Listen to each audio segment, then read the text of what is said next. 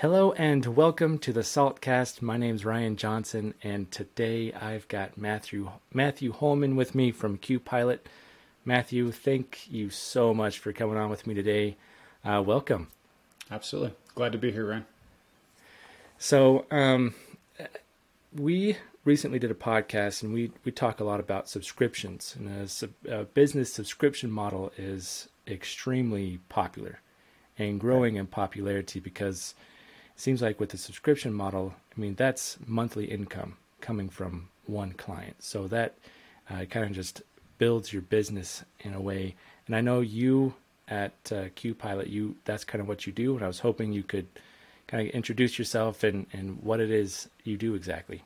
Sure. Yeah, absolutely. So I run growth and marketing at QPilot, which is a subscription software company. And we work primarily with e-commerce companies that are trying to sell a physical good on a subscription. So thinking about something that's actually getting shipped to you, whether it's pet food or CBD, supplements, cosmetics, there's fresh food, there's quite a wide variety of that. So in that capacity, we're a product-led company. So that means that I'm often doing research on our market using our existing customers. So we consult with them inside our own we have around 250 customers. And so I'm regularly looking at their data, working directly with them to help them unlock roadblocks, unlock growth, find scale. And so as part of that process, I'm regularly engaged in educating people that are just starting out or people that are trying to find new levels of scale, which often involves a mix of different marketing or technology pain points. Yeah. So where are your clients typically located? Are they all over the U.S.? Are they actually all over the UK-based? world? We have around 85% of our customers are in the US. We have Canada, UK, Europe, and we do pretty well in Australia and New Zealand as well.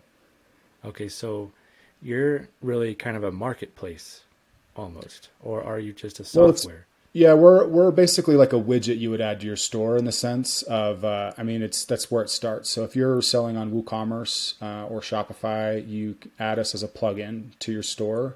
And we make it easy for people to choose the subscribe and save or auto ship option. And then as a platform, we're managing all that. So I think what's interesting about subscriptions is outwardly they appear to be quite simple in the sense of people give you their credit card and you charge them every month and then you ship them something. Right. But logistically, that ends up being a little bit more complicated in how a typical order system sees a subscription or what you do when customers need to make a change. And so one of the things that we do really well is we make subscriptions more flexible. So people that want to be able to change the items they're getting, where they're getting them, how often they're getting them, things like that. So I did look on your website and I thought it was pretty cool. And, I subscribe to quite a few things. And one thing I saw on your website is through text message, Right. they'll send you like, hey, your subscription's coming up and be shipped in 3 days. Do you still want it? Is there anything you want to change? Is that automated? Do you have people behind that? No, that is automated. A lot of it is really just using like web-based APIs so that when there's a request that comes in, somebody can just click a button and it changes it. And that's kind of the beauty of software is creating something that's really simple and easy for the user and simplifies a lot of complex technical issues for the store. So again, one of the issues with subscriptions is related to like inventory management and shipping and things like that are really hard to kind of figure out. And that's the approach we take. And so a lot of the best practices when we're talking subscriptions, there's a lot of people that just want something just to run that are okay with the set and forget it mentality. But usually you'll have 20, maybe 30% of your customer base is interested in some more flexibility because they're just a little bit different or they have a slightly different need. And if you're thinking about profitability, that extra 10 or 20% would be more likely to churn if the subscription wasn't flexible. And so that's the difference between being in the red and the black oftentimes for an e-commerce company is just that narrow margin. It's a couple hundred customers more a month. Huh. Interesting. So would you advise someone who's starting up some e-commerce store or business, is this something they should start off right away? Is this something that would benefit them right from the beginning? For the most part, I recommend to start it. It's never been easier because of apps and plugins like ours to launch subscription services. So I would say that if you're launching a regular store, having that option, the biggest thing I would say is making sure you have a good way of collecting data related to it. So if you're launching a new store and you're going to go, say, invest all these time and resources in creating this great subscription program, but you've never sold an item before in your life, that can be hard. So I always talk about, if you're just getting started, is identifying like a good MVP. Like if I'm going to sell pet food, could I just add the subscribe and save option for a 10% discount? I automate some of these emails and stuff, and that's all I do. And then I collect information with like cancellation pop-ups or something. And I survey customers as I get them to see what they like. And that's all. And I'm doing that for one-time and subscribers. And that's kind of how things are going. So, and then from there, once you get, because it really comes down to having good data to inform your decisions. A really common mistake I see is brands trying to invent these complicated, really, really intricate systems and engagement strategies. But they're doing that with very little data. It's more off of somebody's idea or something cool they saw that another brand is doing. Gotcha. And so, so if someone were to, sign up with your services, what does it all include then? Yeah, so we basically integrate with an online store. So we're going to see your inventory. We're going to see your shipping rules. We're going to basically, you can toggle on products that you want to be on subscription or not. We manage the discounting, all the notifications related to that, a lot of reporting.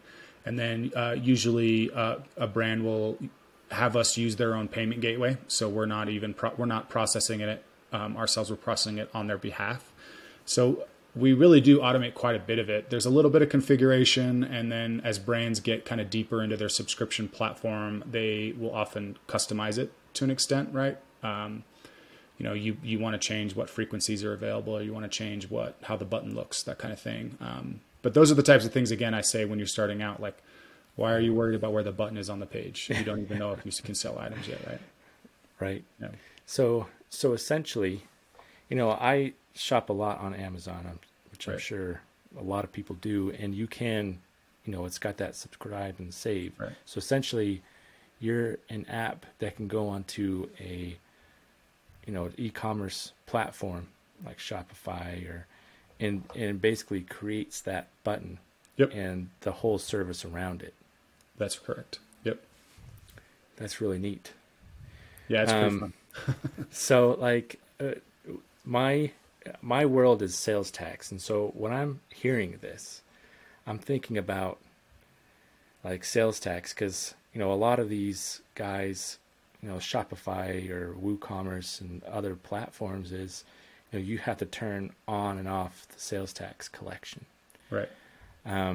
Is that something that your software does? We would want to integrate with somebody like Vertex, right? So we have an integration with like TaxJar and Avalara and QuickBooks. But yeah. Gotcha.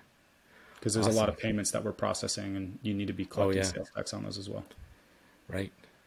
Well, that's a really cool system, because we all know that subscriptions are gaining in popularity, and what kind of success are your clients seeing with you guys? Some of them are as little bit as like 20% of their business is maybe made up of subscriptions, but some of our bigger brands, are doing like 70 to 80% of their business is subscription recurring revenue. So it gets pretty significant. It is growing in popularity and acceptability. I think there's a lot of innovations similar to like our platform that are making things a lot easier and making the experience more powerful for the end user. But I think a lot of it, really, the best subscription offerings are those that understand customer experience and looking at it as an engagement strategy. So gotcha. And kind of what I mean by that is, like, if you're thinking about your business, whether you should be offering them or how you offer them better, the question is why are people buying from you in the first place? Are they looking to you to solve a problem?